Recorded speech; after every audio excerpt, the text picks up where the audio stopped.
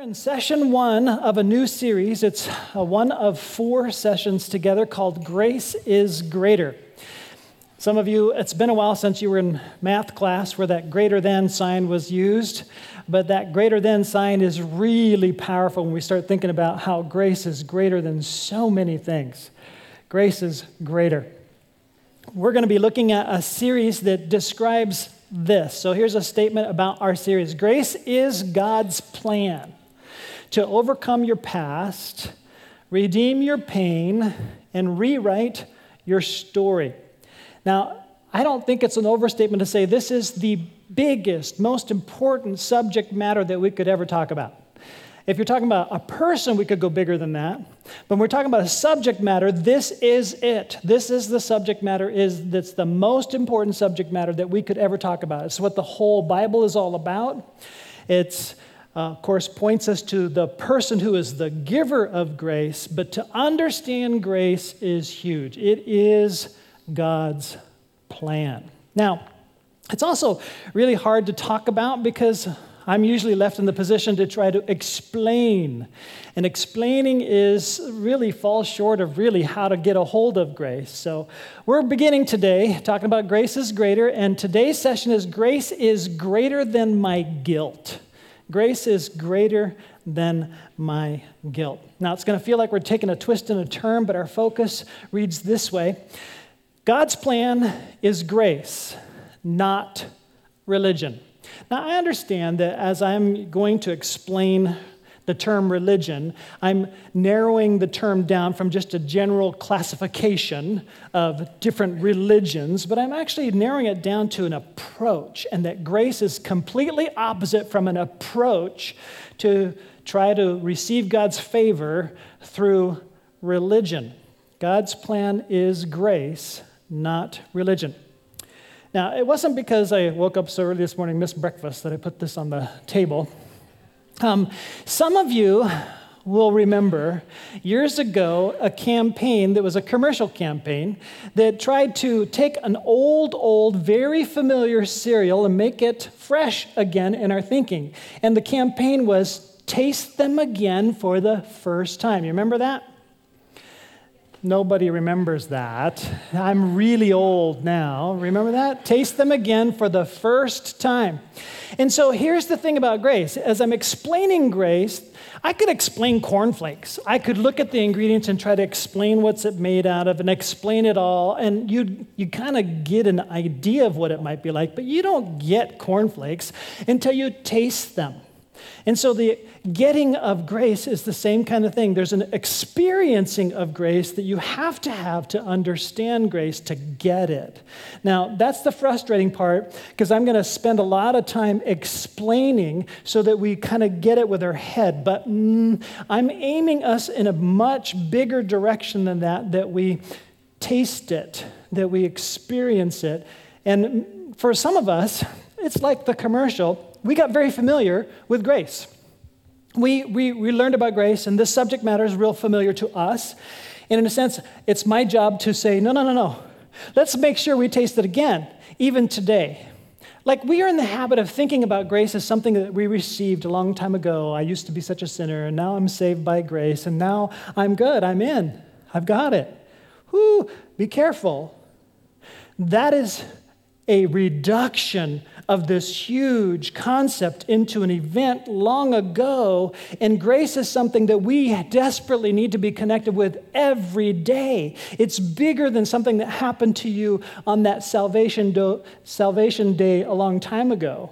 It's not just something that took place for you then. Grace is something we have to experience, and I want to try to describe that so that you can experience and enter into it and know how it's so much bigger than religion. So we're going to begin with Hebrews chapter 12, verse 15. Hebrews is quite a tough book. I wouldn't recommend trying to read that book if you hadn't read the rest of the New Testament and the rest of the Old Testament, because it really makes sense once you understand how God worked in history and how the new covenant started. And now Hebrews is written to the Jewish people who became followers of Jesus They became persecuted. Now they're falling back into their old religion patterns. And so he says in Hebrews 12:15, see to it that no one misses the grace of God. The temptation for each of us, even those of us who think we get grace, is to slip back into religiosity, to slip back into religion thinking, to slip back into we need to do this and do this and do this to make sure that we are approved by God and right with God, as if it's up to us to do this so that we can be accepted by God. What I want to take time to show you is that that's not how it works. We will have a hard time pulling that off. In fact, the Bible's pretty clear. You can't do it. And that's why we need grace. So let's begin with the explanation why we need it. Point number one, why we need grace. Now, I'm taking my cues from Jesus to introduce three terms that are usually associated with illness. Jesus associated with illness the reason why he came when the Pharisees said to him, why are you hanging out with sinners?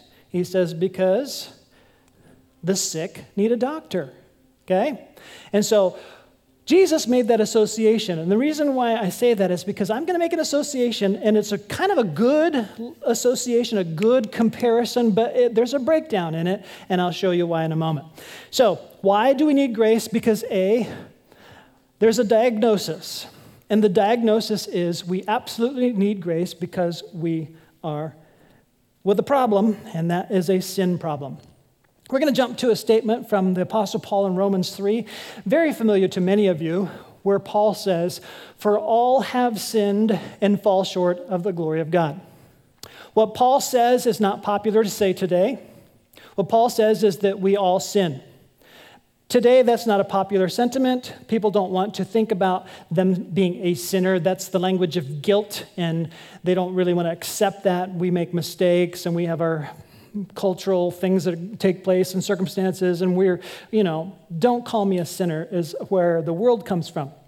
I'm just going to come from what the Bible says, that God describes that we have a diagnostic problem. We have a sin problem. Everyone has a sin problem. Now, even those of us who accepted that as truth and received grace in the past and feel pretty good about what God has done for our lives, often we have this reaction. Yeah, I know I'm a sinner, but I'm not a sinner. I'm just a sinner. I'm not a, sinner. And already by comparison, we're trying to justify that we're pretty good because we've made it a long way from being a sinner. And do you know what you're doing when we compare each other with one another and say that we're not a sinner? We are sinning. Okay? Because each one of us have been affected, I'm going to make the comparison, infected by a lethal virus that affects our, let's call it the responsibility control center. And the reason why I want to call it that way is because we like to take ourselves off the hook if it's disease. Because if you got a disease, you're not responsible for a disease. You caught it, right? And so you can't help it. You caught the disease. That's where this metaphor or connection that Jesus made, we have to be very, very clear. We caught this thing called sin, but we're still held responsible for this thing called sin. So it's different than just purely disease. Our responsibility control center moved off of compass north, so to speak. So our moral compass got broken by this thing that entered into us. And we make choices that are away from God and to self. And we'll kind of get a hold of this. We, rather than give glory to our Creator and honor Him as Creator, we want to be our own boss, our own master, and live life for self and pleasure and for ourselves. And to the degree that we do that, from our standpoint, if we compare with one another, we might think, I'm not doing too bad. I mean, I try to do good things. I'm a good person, and we like to say that about ourselves. But from God's perspective, who made us, and our whole purpose is 180 degrees opposite direction, self-centeredness instead of God-centeredness, from his perspective, whoa, no, you're a sinner. That's his diagnosis, okay? So to get at this, I'm going to put on the screen a quote. If I minimize my sin and fail to see it as an ugly thing, I fail to see and experience the beauty of God's grace. Only by acknowledging my need for grace can I fully experience and appreciate it. So the diagnosis is that everyone has a sin problem. Now, you and I actually know this, but we like to ignore this. We want to say, no, I've made some mistakes. I've got some regrets. I didn't mean to be that bad. I did this and did that. Stop. Hold the phone. Let's think about this a moment. You have an ideal. What is the ideal husband like? What is the ideal father like? What is the ideal man like? And I'm just talking to you men because I can relate, okay? We have an ideal. And did you live up to your ideal? No. I don't live up to my ideal of what an ideal husband is like, what an ideal man is like, what an ideal, what was the other one? Father is like. So if I blew it there and I have an ideal, guess what? I fell short of the glory of Jim Hammond's definition of not sin. That is so far below God's definition for everyone has sinned and fallen short of the glory of God's definition. I have chosen, and regrettably, when I think about the things that I really, really have blown, I've chosen to do things I knew was wrong. That, my friends, is not called a mistake. It's called sin. It's a moral responsibility disease that entered in where I choose to do something I know is wrong. I choose to do something I know isn't the best. That is bad news, diagnosis, we are sinners. It gets worse. B on your outline is the next word, and it's still comparing the sin to a virus. The prognosis of the sin virus is what we need to talk about next. And so Paul goes into this in Romans 6:23 when he says, for the wages of sin is death. Okay, let's just slow this down. When we go to work, we what wages? Earn wages. We get them because we deserve them. Woo-hoo! We think we deserve more, right? When we go to work, I deserve more than this for all this work, but we receive them because we expect them. Now, the same language is being applied to the sin. For the wages of sin, what you deserve, what you have earned from God's perspective is death. And a lot of people hate that about God. They'll just jump off and go. Let's just talk about death for a moment. In Scripture, death isn't just physically dying. That is an after effect in the fall of mankind. Death was the separation of Adam and Eve from God. When we chose away from bringing glory to God and chose by ourselves to bring glory to ourselves instead of God, there was a separation spiritually between us and God, and that's called death, spiritual death. It's really bad news when you enter into spiritual death, and the result of it is physical death. And if you're still in spiritual death when you are physically dead, you enter into eternal death, which is called by Scripture second death.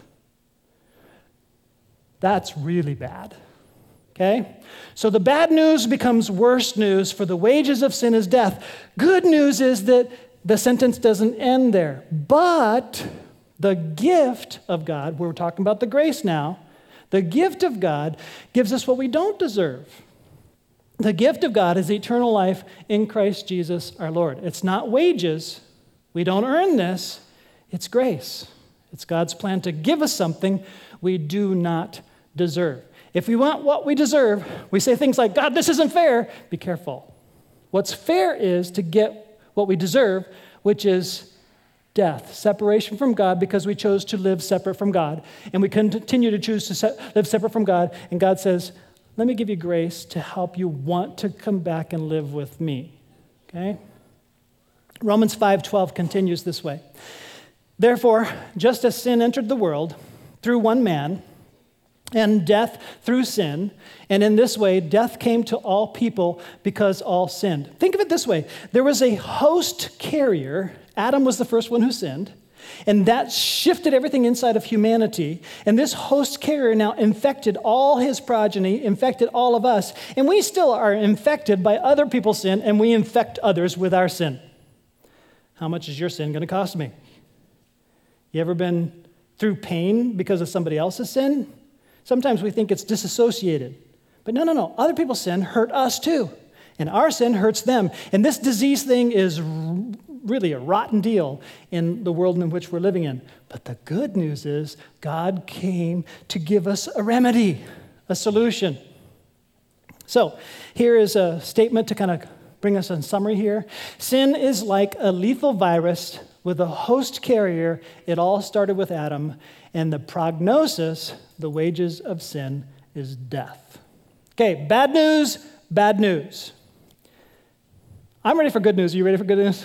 All right. Let's go with C. Good news is the antidote. God, from the very beginning, set into motion the plan for the antidote.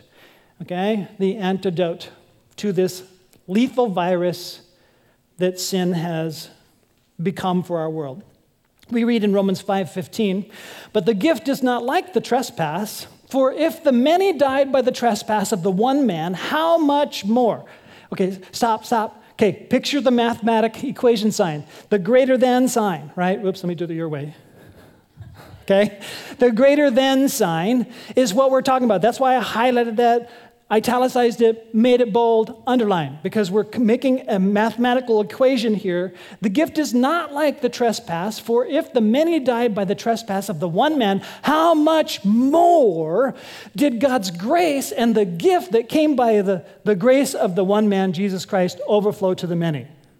So look at this greater than sign. Adam blew it. He gave us lethal sin virus to all of us. The diagnosis is ours. The prognosis is bad. But so much greater is the antidote. The antidote covers it all. And it more than covers it. Okay, so here I'm kind of struggling with the explanation side of it. We need to not just have it explained to us. We need to experience it. And that's what I want to get us to. So here's the summary statement for the prognosis. Sin is universal. Sin is powerful. Sin is lethal. But grace is greater. And the antidote, Jesus' conquering life, becomes our life-saving vaccine. See, if we had to pay the wages of our own sin, we would die. But because we're not innocent, that would be the judgment. That would be the end. But because Jesus volunteered to pay for the wages of our sin, and he went to the cross for us, he died. But because he's the Son of God and righteous and did this on our behalf and had no sin of his own, he was resurrected. And with the resurrection, the lethal virus survived through Jesus in a sense of became death-producing to become a vaccine in Jesus' blood. Through his death and sin-conquering life. And that is the gift to us in the new covenant through Jesus. It's a gift of grace. It's the antidote. Now, to talk about this, let's go to point number 2. I'll just say it again. Grace is greater than your sin. Now, explaining just falls short. So I'm going to try to prompt and prod. I can't make this happen for you to experience it, but I'm going to prompt and prod to try to get you to experience it. In your mind, go ahead and revisit what was the biggest sin of your life. I'm sorry, but I want you to experience grace. What was the biggest sin of your life? What is your biggest regret? What is your biggest shame? The thing you don't want anybody to know about. Okay?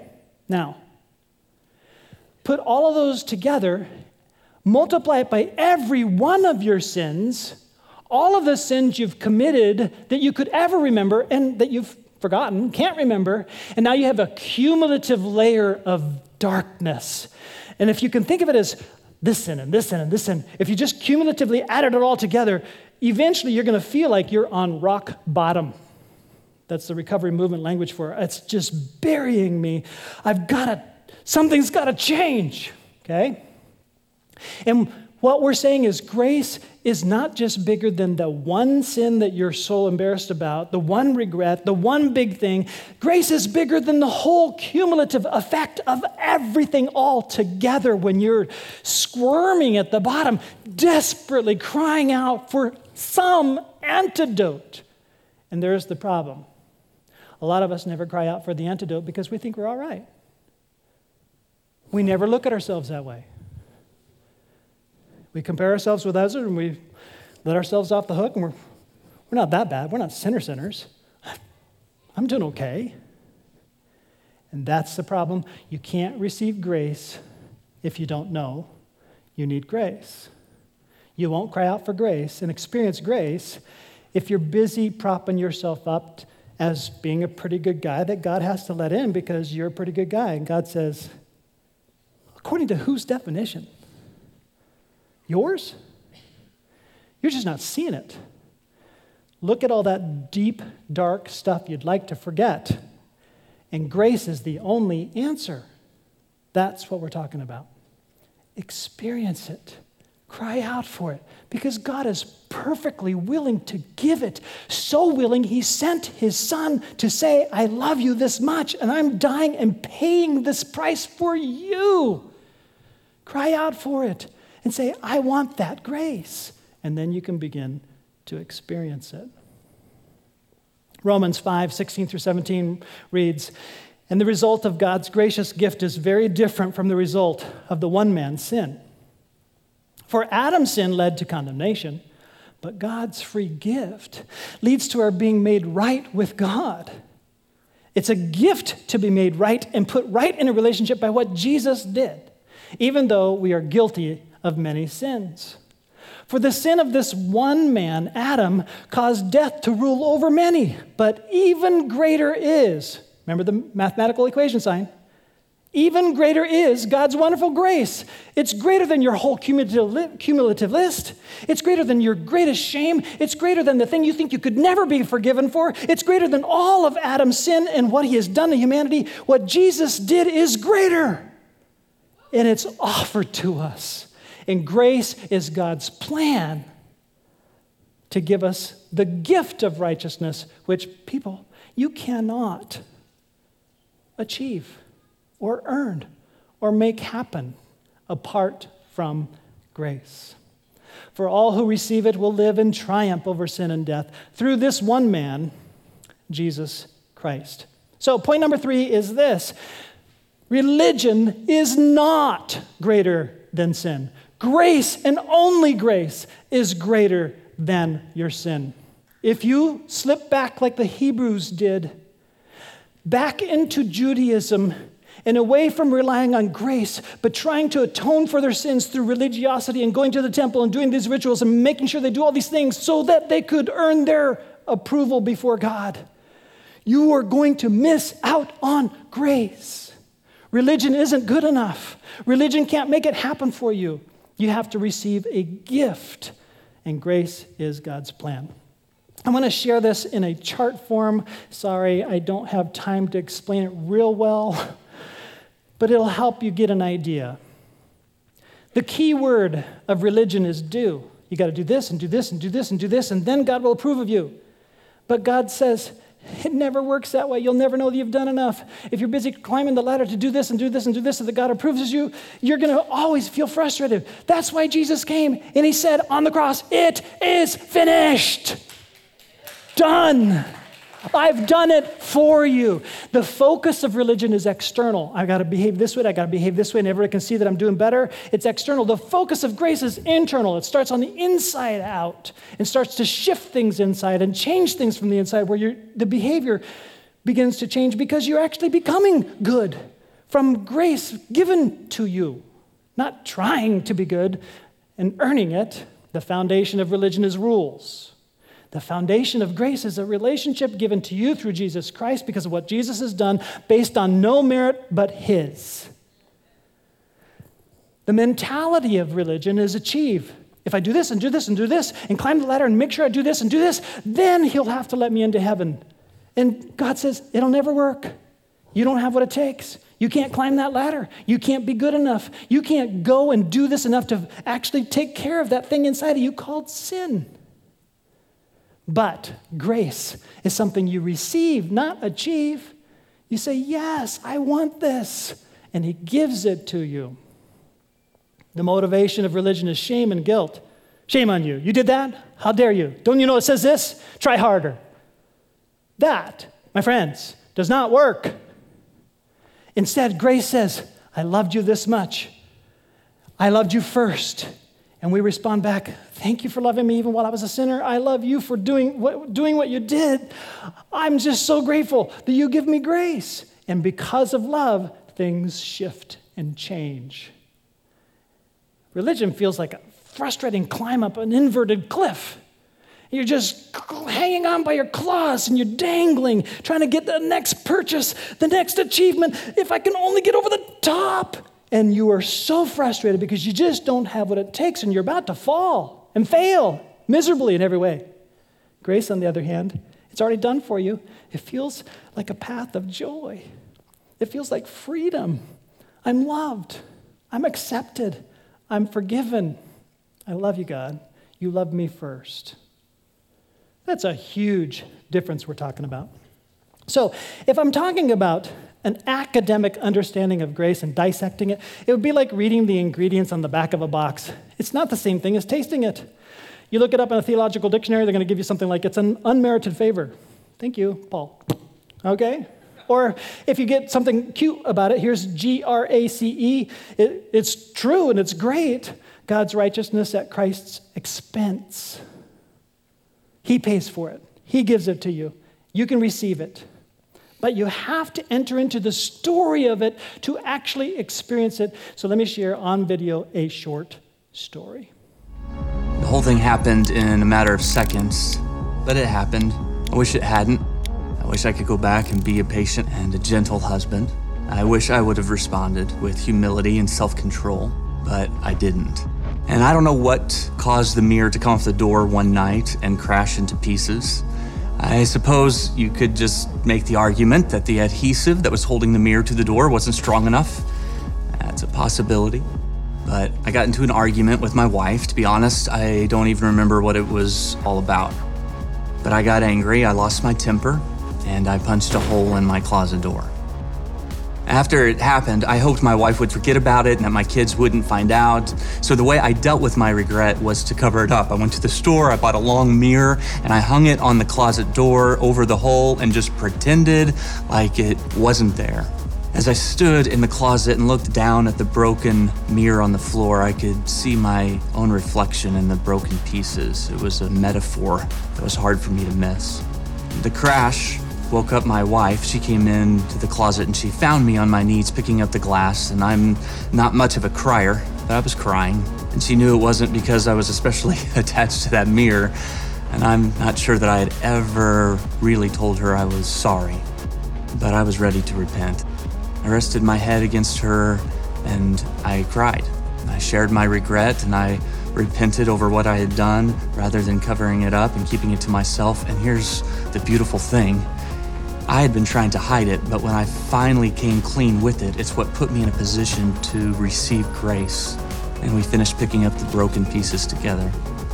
If you come to my house today and walk in my closet, you would still find a hole in the door. That hole in the door that I wanted to hide because it reminded me of something I regretted started to remind me how much I am loved. A busted closet door became a trophy of God's grace. The greatness of God's grace means that I don't have to keep trying to convince myself I'm not that bad. Because the truth is, we are worse than we ever want to admit. But God's grace is greater than we ever could have imagined. I framed a prayer in words to help us if there are a number of us here that want grace. You need to understand, grace isn't just something that happens to save you. Grace is the fuel that we need every day to please God. He's the giver of grace. We can't do it on our own. And so I framed a prayer that kind of approaches this question of grace as a gift, Lord, I want it. If that's you and you want grace, then I would encourage you, let's all stand together and pray this prayer. We're going to jump to the prayer. I want to read it slowly. You read it out loud with me. If you aren't ready to ask God for grace, then just watch. You don't need to speak it out until you're ready to ask God for grace. But if you're ready to ask God for grace, I think this will help. Let's pray this together. Dear God, I certainly do not want to miss your grace, and yet sometimes that is precisely what I do when I try to earn it or achieve it instead of simply receive it. My dear Lord Jesus, thank you for absorbing into yourself my lethal sin virus and overcoming it through your death, burial, and resurrection. Thank you for providing a life-saving vaccine through your blood in the new covenant relationship you invite us to. Thank you for conquering my problem for me. Your grace is greater than my guilt. Thank you for giving me your victorious life coursing through my veins. I turn to you. I want to live in your life and have your life live in me. Thank you for making this possible, all in the powerful, victorious name of Jesus. Amen.